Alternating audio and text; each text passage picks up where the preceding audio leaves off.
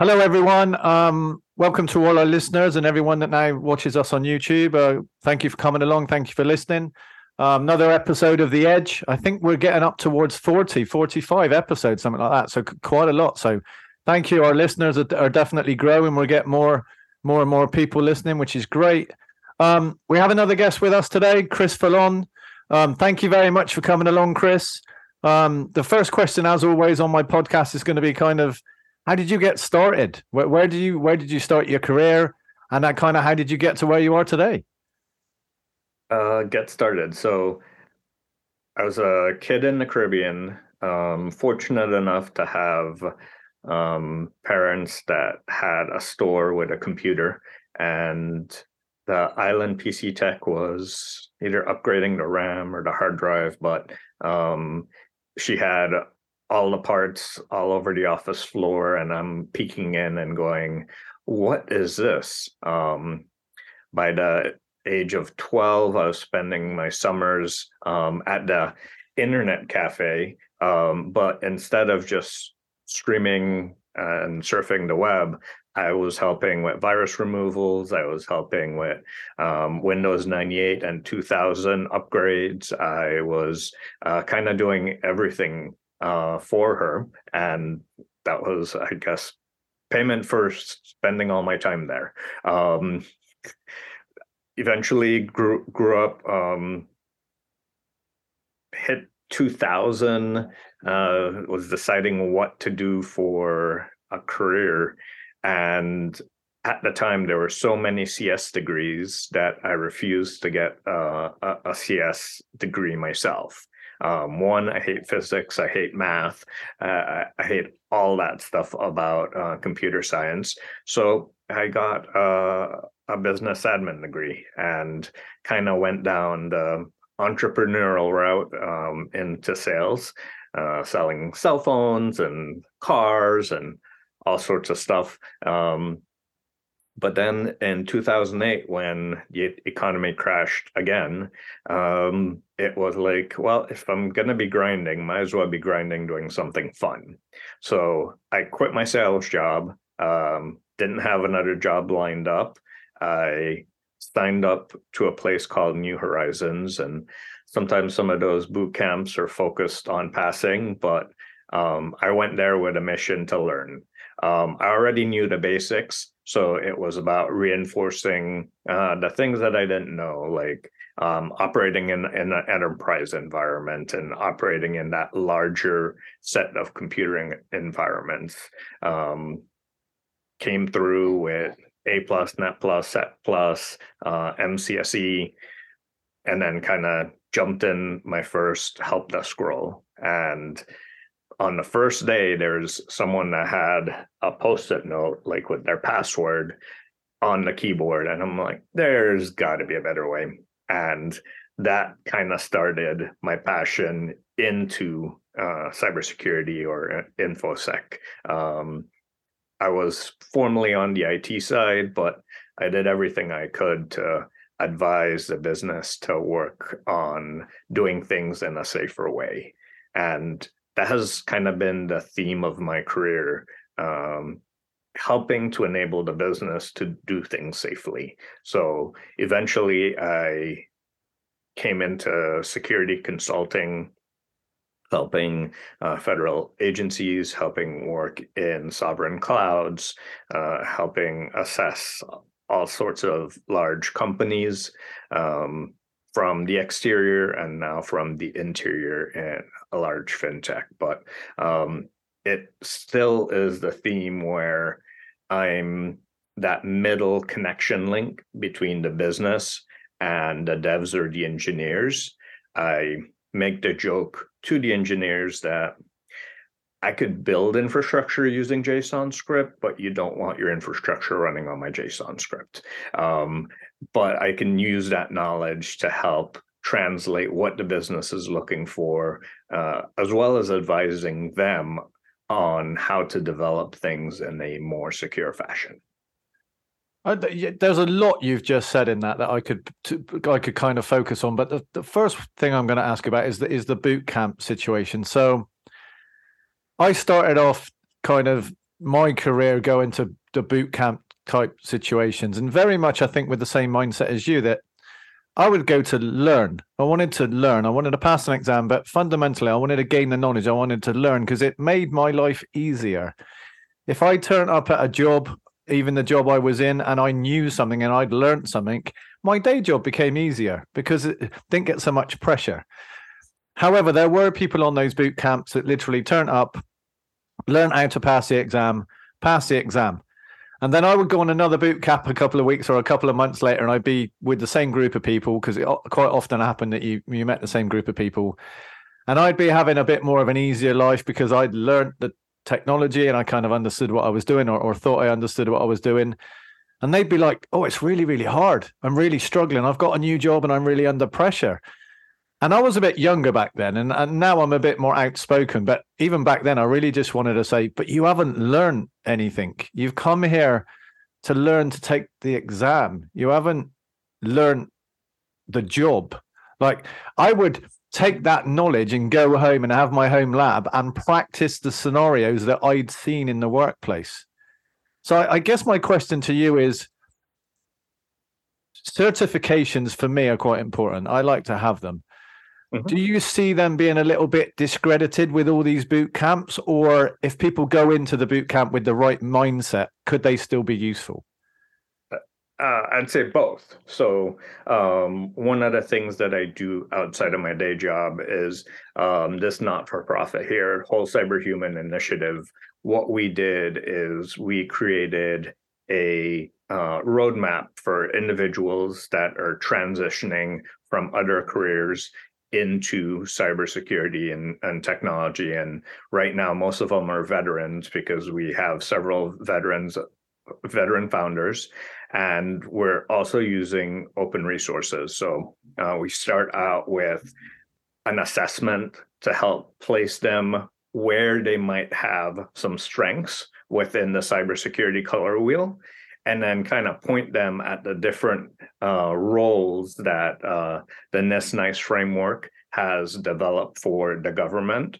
Not to say that these are the roles that they should go into, but these are the roles that they should investigate. They should go out. They should have informational interviews. They should talk to people in the industry and find out what's being expected of them, and then take that and kind of do like a gap assessment to say, okay, well, I need these types of skills, and studying for or taking a certification in this area will help me get those skills. And then also, based on talking to hiring managers, they value these certifications. So you're getting that hands-on information. Now, certain industries like the DoD and other regulated industries might have preferences for a minimum set of certifications.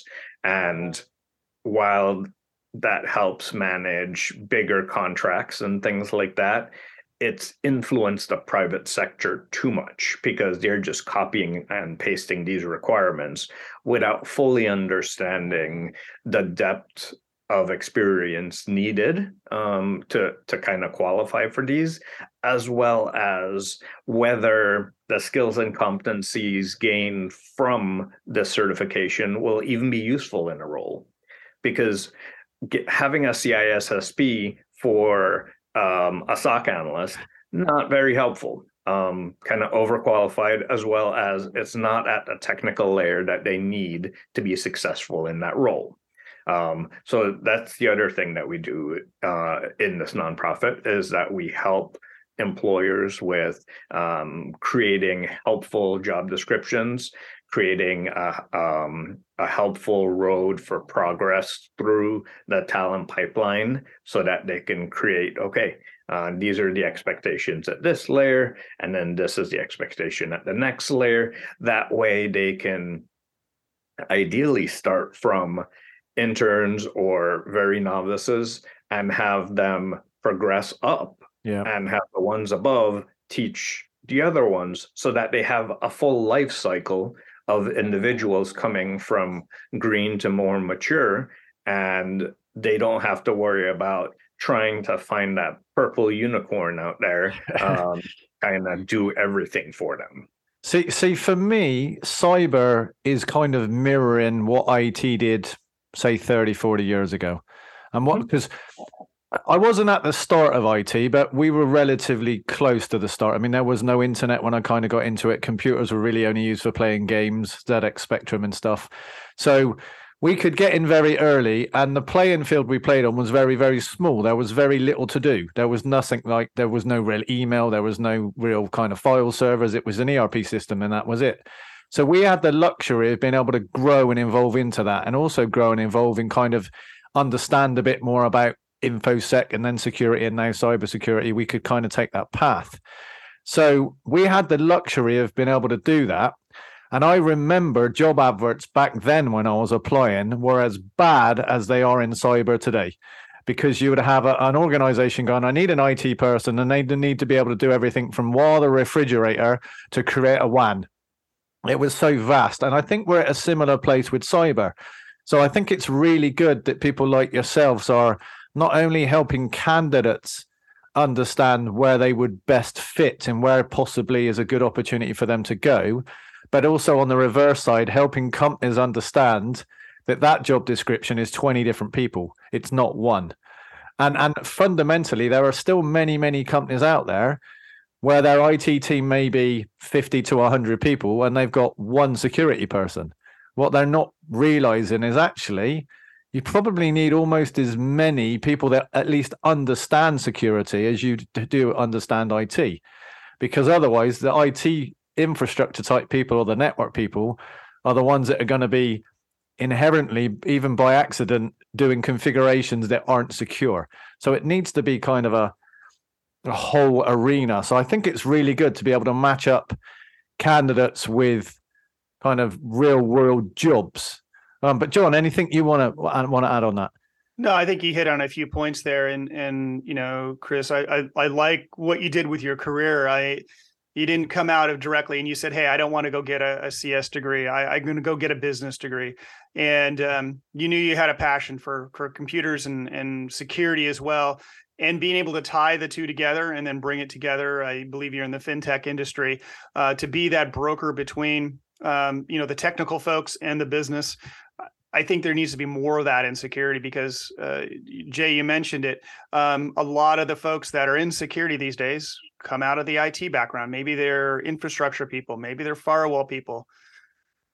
My history is a lot of them don't understand the business. They don't get it. They're focused on that widget there, that process there. They don't get the whole context of the business, and being able to tie that back together, in a sense, it's in IT, it's really a superpower. Yeah, and to add to that, the podcast that I also do, Breaking Into Cybersecurity, started from my journey of breaking in and the challenges that I had, and then we started sharing the stories of others so that we can show how a teacher has broken in, how a physical therapist has broken in, how a librarian has broken in, but also to show the incredible diversity of people that are interested and want to come in, and some of the challenges that they've faced along the way, so that our viewers can pick up tips and tricks from them to make their journey easier. And recently we've evolved to adding a leadership series where now we're having leaders share both what you're looking for in talent, as well as the skills and competencies that are required to be a successful leader.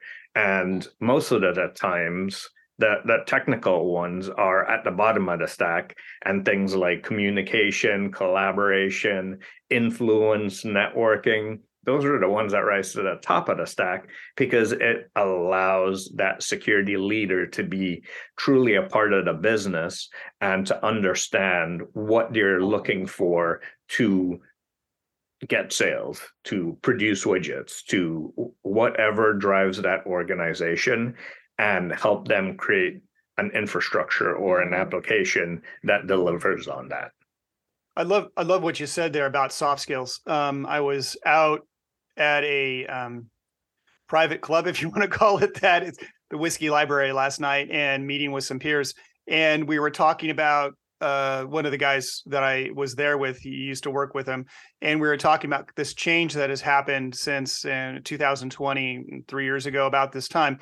And because we worked in a company that was, I'll say it, butts in seats, that's how they operated. There was no remote workforce. They didn't support it. And now he's working in a company that has transitioned mostly to this remote style of work. And one of the challenges, he said, is it is that soft skills, because that person that you are working with directly only knows you from the screen.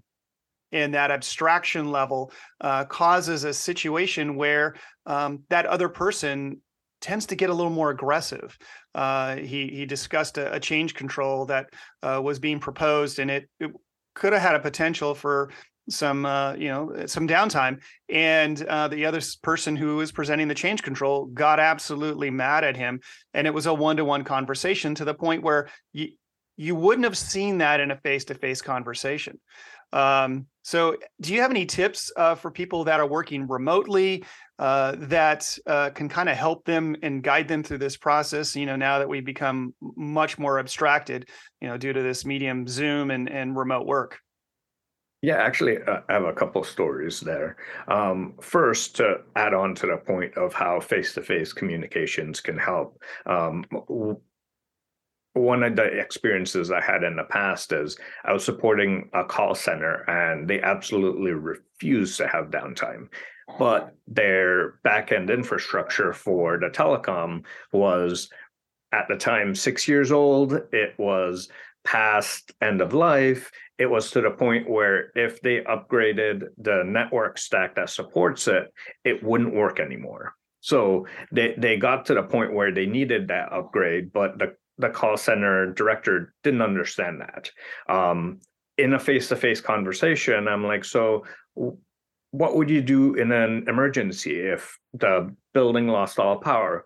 Oh, we have a backup service, third-party service provider that we use.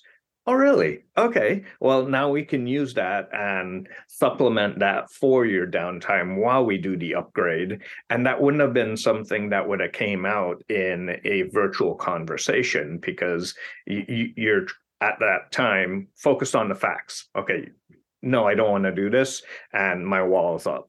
In person, you can kind of have those exploratory conversations easier.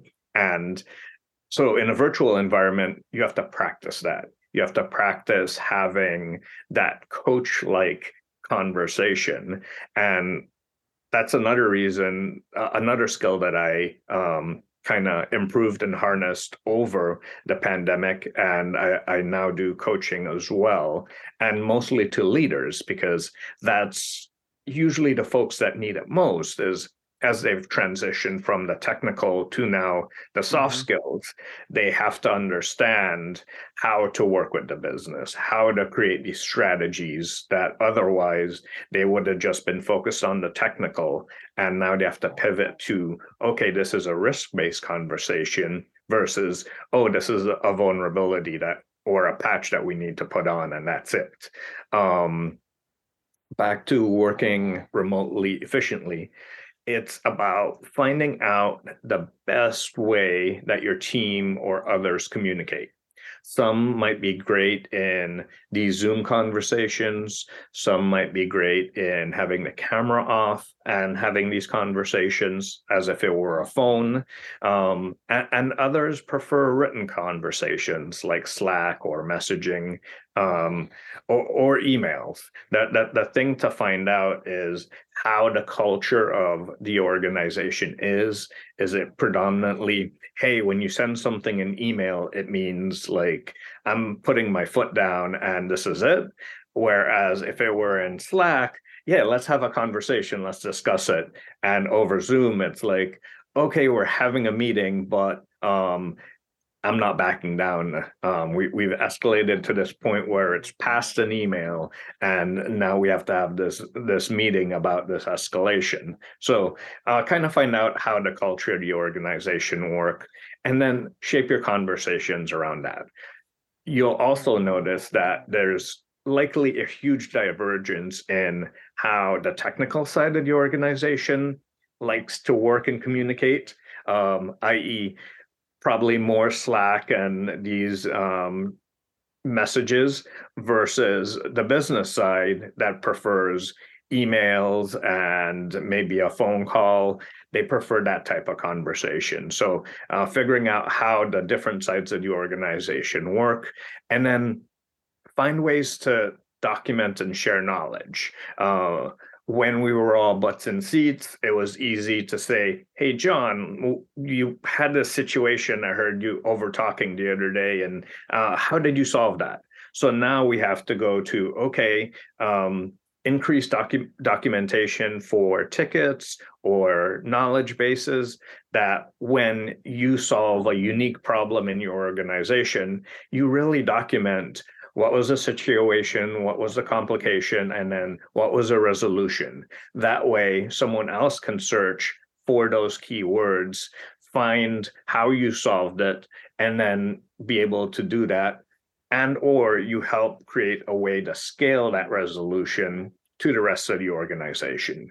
Create a script that they can use, create an automated container that solves this for them.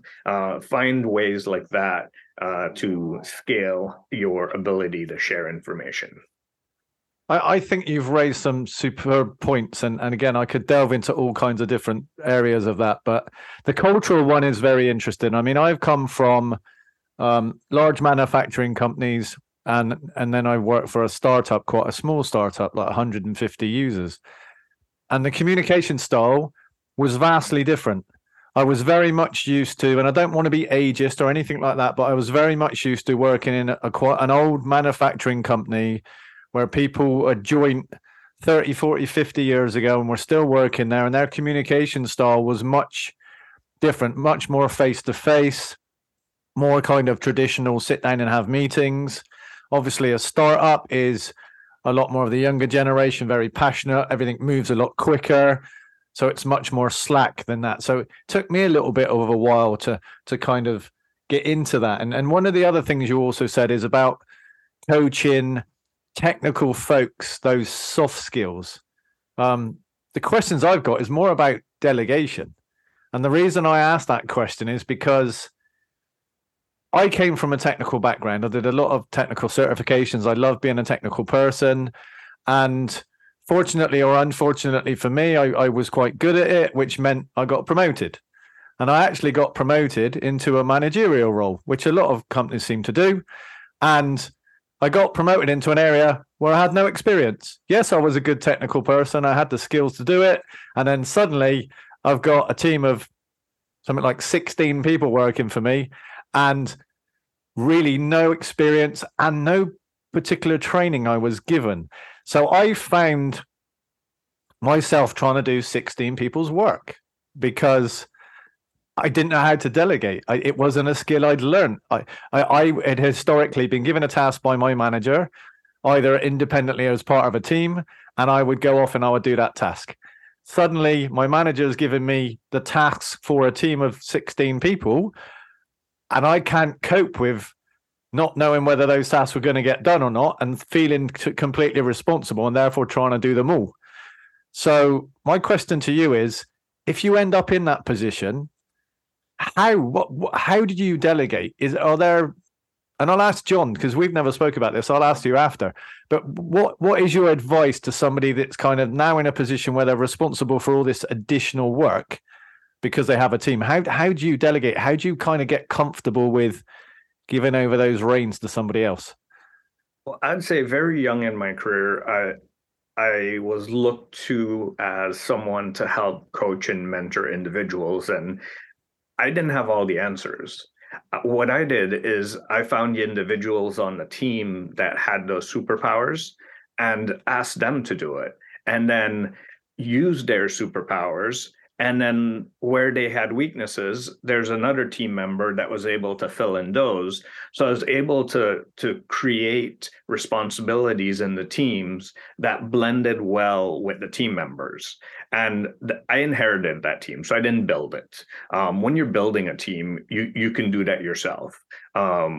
Now, with regards to your situation, yes, the larger organization you go, you'll have responsibility potentially for 16 people or 16 managers that have 16 people under each of those, and you're responsible for the outcome. You have to shift away from understanding and trying to micromanage at the task level, and you provide direction. This is the outcome that I'm looking for. Let's create a solution together on how to get there. And then you enable and empower your team members to do that. And then that way, you also make sure that also ensures that you can have a vacation. Because if you're not the one responsible for making sure all the dots gets connected, someone can fill in for you while you're gone. If you're the one micromanaging everything, making sure it's happening, you'll feel like you can never go on vacation because things will break. So that's another way to see if you're really a good manager, is to kind of shift away, take a day off. If things break while you take one day off, that's kind of a warning flag that something's broken and you need to go back and figure out why. I think that's really good advice. So, John, I'm going to pivot the question to you. You obviously started off very similar kind of area to me, technical area, and then you ended up leading quite highly successful teams. How did you deal with the fact that somebody else was kind of doing that stuff? How did you back off and leave it alone? Yeah, that was one of the hardest moments, and it was very visible in my memory. Essentially, what happened was I couldn't drop my chair time on a router, and I wanted to configure routers, I wanted to configure switches, and at the time I was running the network team, to the point where one of my engineers came up to me and goes, "Hey, I need you to stop that, and you're not helping the team. I need you to be strategic." So dude called me out, and he was 100% right. And that at that point I was like, all right, well, I can't keep doing this technical stuff. I've got to get my eyes out and start to look over the horizon, and think about what's coming down the pipe. Think about how management is bringing down projects on us, and all of those things that go into management. But it was a very early lesson in my career as a leader, but one I took to heart, and became the ultimate macro manager to the point where a lot of people were like, "Oh, what are you saying?" But it's about basically empowering your people. And the further you rise up in an organization, the less opportunity you have to be tactical. You have to be more strategic, and in a sense, not tell them how to do it. Just give them, "Hey, this is where we're going. I need you to figure out." It's very much like in the military. If you're a general, you're not a tactical person. You're not going to tell the lieutenant, how to deploy his troops. You're going to say, "Hey, here's the objective. Here's the rules of engagement. Go. Now you plan it out, and you go seize that hill or whatever it may be." The further you go up the chain, the more abstracted you need to be, and the more empowering you need to be to your teams. So that's kind of how I learned how not to be micromanaging. I think I struggled in my early days, and we all do. I was lucky to have some very good kind of managers in my time. I call them leaders, really, the managers. And I remember really struggling to delegate to my team. And he pulled me to one side one day and he said to me, "I allowed you to make mistakes. And you have got to where you are today because I allowed you to make those mistakes. And I didn't give you too much grief for making those mistakes." Obviously, he didn't let me make constant mistakes. He would remind me if I'd done it twice, probably not a good idea to do it a third time. But he allowed me to make those mistakes. And he said, if you don't allow your team to make those mistakes, they're never going to learn. And then if you do go away for a day or you do go on holiday, there'll be a raft of mistakes. So I took a step back and I found it a little bit easier to delegate. But my biggest issues with delegation was if I was going through a difficult part in my life, if I was under pressure, I was under stress, or I was given a task that I couldn't do straight away and I struggled with, I would fall back to doing the technical work because I could do it well. And I don't mean that to sound arrogant, but I was so familiar with doing it that I could configure a switch or a router. I could configure a VMware kind of setup. I could create a Windows server. I knew Microsoft Exchange pretty well. If I was under pressure and my bosses said, go off and write a strategy, and I was struggling with it, I would find myself kind of getting back in the trenches and being involved again because it gave me that comfort factor. And it was only really in the last few years before I left my last company that I thought, if I don't bring the team up to speed, I won't be able to leave because they will hold on to me. The management will hold on to me. So in the last project I did with the previous company, I literally just observed. And it was really at that point when I sat there and just observed and the project went very, very successfully, I realized now I can go. I can move on because the team meant so much to me. I really wanted them to be successful and I didn't want to be responsible for failure. But at that point, I knew that I didn't need to be on the sidelines anymore, that they could do it on their own. Sorry, go on, Chris. I was going to say a great analogy for technical folks, how to explain this, is a startup, everything's in prod. As you start to improve, then you have a dev environment and a prod environment. So they can make some mistakes in dev, and then they'll go to prod. And then when you're really mature, you have a dev, you have a test, you have a QA, Yeah. like you have those multiple different areas to check quality, to test for bugs, all these things. But that's an example of how you mature in leadership. You go from testing everything on the fly to, hey, how about you go off and you develop your solution, you test it out, and then you come to me when you're ready, and then we'll release it. And then it's like, oh, well, maybe we'll have one of your engineers also do a QA check on your code. And then now it's like, okay, well, let's put in technical controls. Let's have this security software check for these bugs and these vulnerabilities so you don't have to do it manually.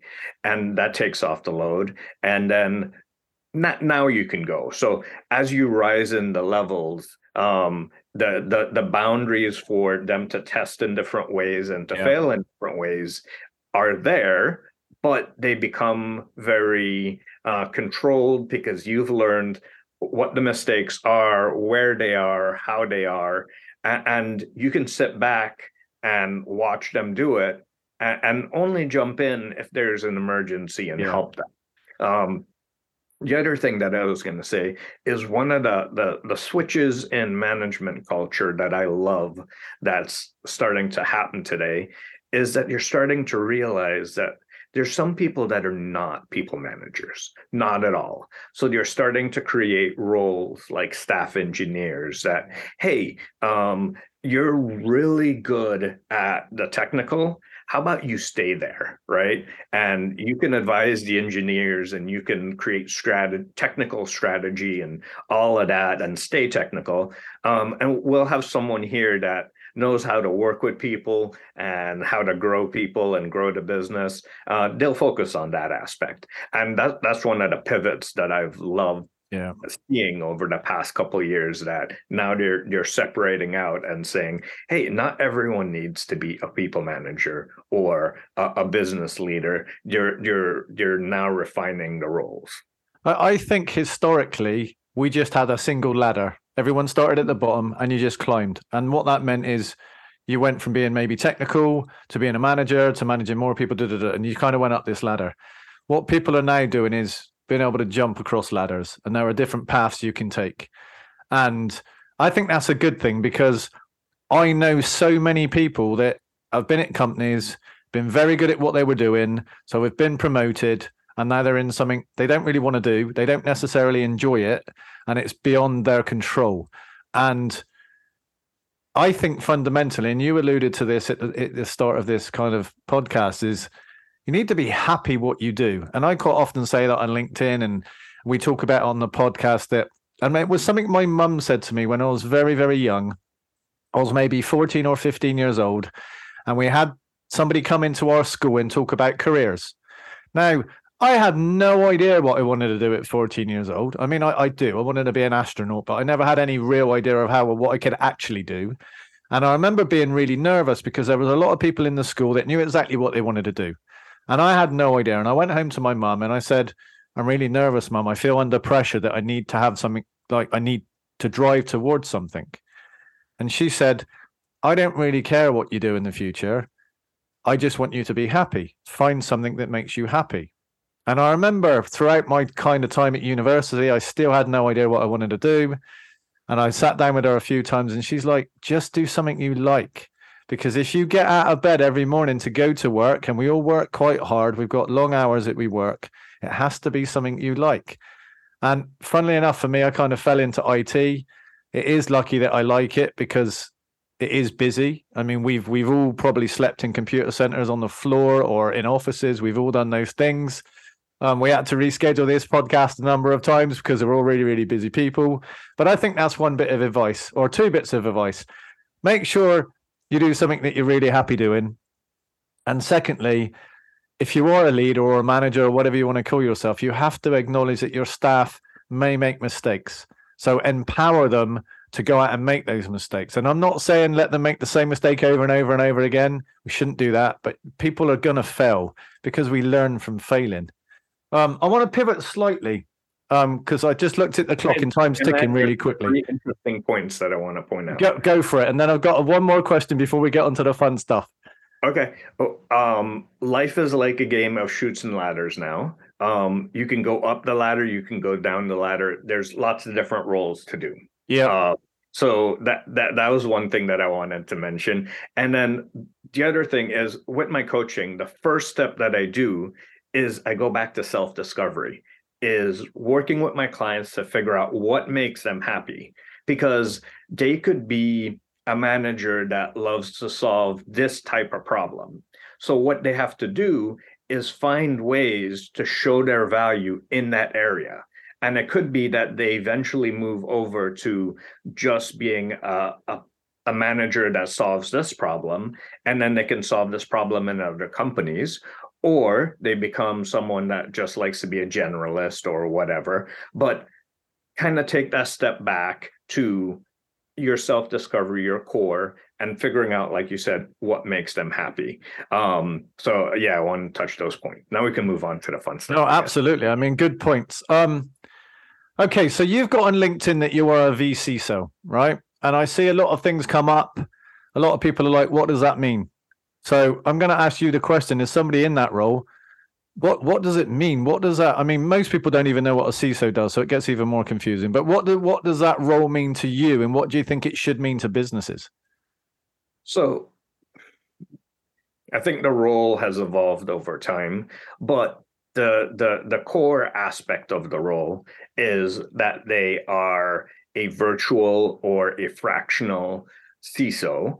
And a CISO is a Chief Information Security Officer. So as a virtual CISO, you come in and you help organizations on a fractional basis, either sometimes leading the information security practice, or for larger organizations, you're providing advice and guidance to a security leader in that organization.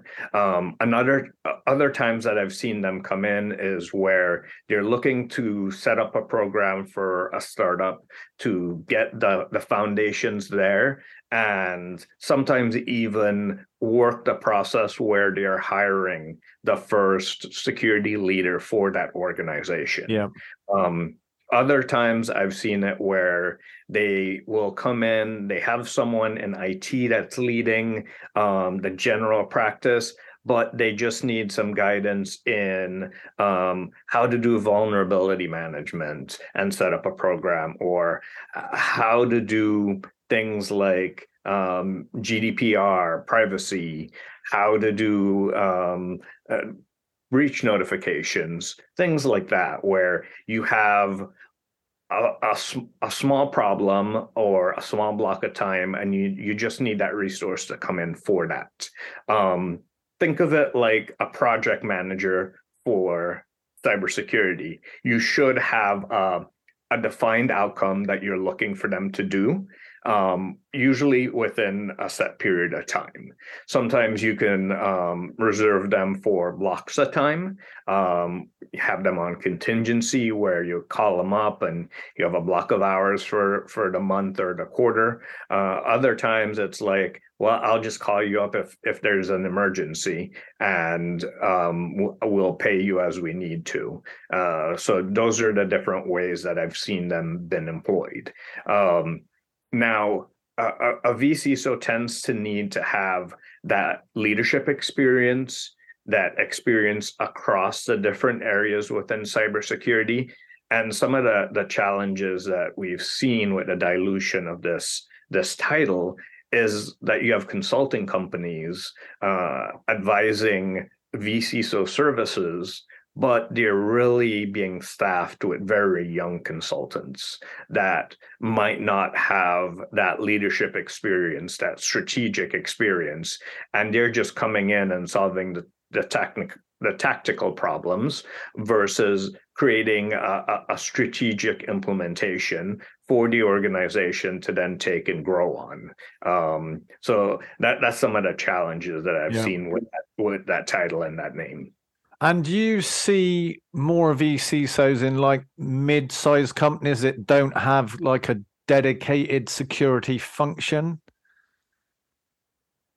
It goes across the board. I've seen very high companies where they'll have a former CISO come in and advise them in merger and acquisition or a divestiture, or it's typically a very complex project where they want the current security leader maybe focused on the strategic vision and want to distract them from that. So they bring in additional hands to help guide on the special project that needs to be done. But it also goes down to venture capital companies that might have an in-house CISO that's essentially a vCISO advising all of the companies that are being supported by this venture capital backer to really ensure that their money is not going to be wasted, not going to explode in a cyber incident or a breach because they didn't have the foundations in place. So they provide them with this resource to ensure that you're growing in a structured fashion, and cybersecurity is not just left in the waste bin. No, because for me, I think it plays a crucial role in businesses. I mean, I think a CISO plays a crucial role. But when we look around the cyber industry, there seems to be quite a few gaps in availability of resource, because actually the cyber arena is relatively new. So you don't have the same number of people that you would in IT, for instance, because IT's 30 years old. So I think the role's very good. But I want to pivot maybe. We've got only... Go for it. I think the quote unquote gap is both an inflicted problem as well as a expectation problem. So let's talk about it. So from an education perspective, being a young industry, we haven't really developed what's set as the foundation. Every industry has a different set of foundations. So we can't say, okay, everyone that's gone through this certification or this degree, you're ready for a junior analyst role. So every company now has to spend some time to develop these junior individuals. The problem is no one wants to develop these junior individuals and create that talent pipeline. They want to say, hey, I have this need here and it requires someone with experience, and therefore we're just going to hire someone with experience. But they'll have people here that they could have grown into that role, hired someone more junior, cost less, invested that extra education in the mid-tier, and they would have solved their problem. The everyone's short-sighted when it comes to the development of their talent pipeline, and it's something that organizations need to think about at a strategic level, because right now everything's like, we have this project, it needs to be done in this quarter, and we don't want to spend too much because it'll affect our stock price or it'll affect our earnings. So everything's being short-sighted when it comes to spend, and then you're complaining about the gap. So it's both the government as well as organizations need to help invest in developing our next generation, to have that foundation, to even have that general awareness of what security is. Every kid these days in middle school has a device. They know how to use it, but they don't necessarily know how to use it securely. So if we teach them how to use it securely from the time that they're in school, by the time they get to the workforce, they have that security culture already in their minds. And that really helps them to be prepared to be security champions within an organization. And when you have a security champion and a security culture within your organization, one security resource can really amplify that effect to the rest of the organization. So you don't really need an equal amount of IT and security. You can have less security because they already have a fundamental understanding of what they need to do. They just potentially need some guidance in the technical areas.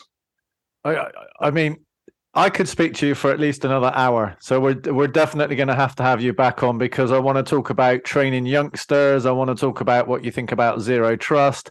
I want to think more about and talk more about how security should be seen as a kind of a enabler in the business and all that. So we will definitely have to get you back on, but time's really ticking. Maybe Jay, maybe this is a Simon and Simon Magnum PI crossover and we just go on his show. That's what we should do. We're coming on your show and we'll just follow on. Absolutely. But I do want to ask you a question about...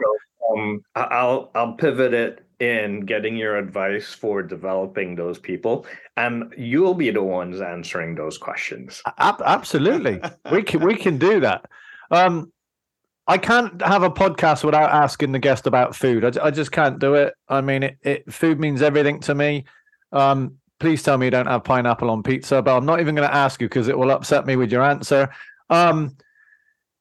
I've pivoted my question a little bit. I used to just say, what's the best thing you've ever eaten? And now I asked a question in regards to like food experience, because it's not always the food that's important. It's where it was, who you were with, and all that kind of stuff. So what's been your kind of best food experience is the question. Well, first to the pizza. I've learned to love one of my wife's favorites, which is thin crust, barbecue, with jalapeno and onions. Really nicely, maybe overly done, so there's a nice crisp to it. Yeah. That's really good. As for the best food experience, I went to a Polynesian restaurant with my wife, and they have the dancing and the food, and I would say that's been one of my best experiences, because you're using all of your senses, literally, in that experience. Yeah. And I would say anytime you can do that, you really hit the box there. Sounds good. One for you, John. What's your question? Travel. Where is if you had to pick one place to go in the world, where would it be? Well, since I grew up in the Caribbean, I think I've experienced there a lot. But on my hit list is Hawaii and Thailand. Both places with incredible beauty and incredible culture. And that's one of the things that I love, is experiencing the local culture and learning from locals when I travel. See, I have been very lucky to visit quite a lot of Asia, and Thailand was one of those places. And John, I believe you've been there, right? Yeah, the key is to get out of Bangkok. So I've never been to Hawaii, and I know you've been to both. If you had to pick Thailand or Hawaii, which one would you pick? I like both of them. For me, going to Hawaii is a 5-hour flight, so it's very easy and it's very relaxing.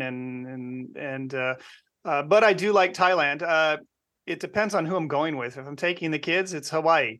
If it's just me and my wife, Thailand. Good shout. And so, Chris, I want to thank you for coming on. I had a whole bunch of questions that we haven't even gotten to. You've been so insightful. It's been great. We definitely have to do this again. You've got so much experience, and you put it in such a great way that I really hope our listeners understand what you're saying and how beneficial those things can be. But it's been an absolute blast. I thank you. Absolutely. And I'll give a shout out for one more place to travel to, and that's Belgium. They have amazing chocolate. They actually created French fries, and they have more than one different type of beer for every day of the year. So they have over 365 different types of beer that they brew locally in such a small country. I'll follow up with that. One of the best meals I've had is in Bruges. In the Central Park there, the central area where one of the big cycling races starts, Tour of Flanders, and just had mussels soaked in beer. Amazing experience. Bruges is lovely. Very good chocolate. My mom's from, and my granddad had a place there. And when I lived in Belgium, I had the opportunity to live in Bruges inside the city circle. Horses that come by on the cobblestone streets, with a French fry place right next door, and a waffle place across the street, and a brewery across the street. So never had to travel very far. Now I'm hungry. Jay's getting on an airplane. Yeah, thank you very much for coming on, and no doubt we'll talk again soon. Thank you. Thank you.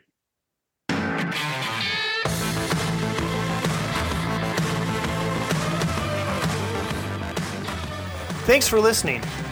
If you enjoyed this discussion, please give The Edge a like and a follow on your favorite podcast service. And also connect with the SSC Forum on LinkedIn. Get all the latest updates and news on the phenom known as the Security Service Edge.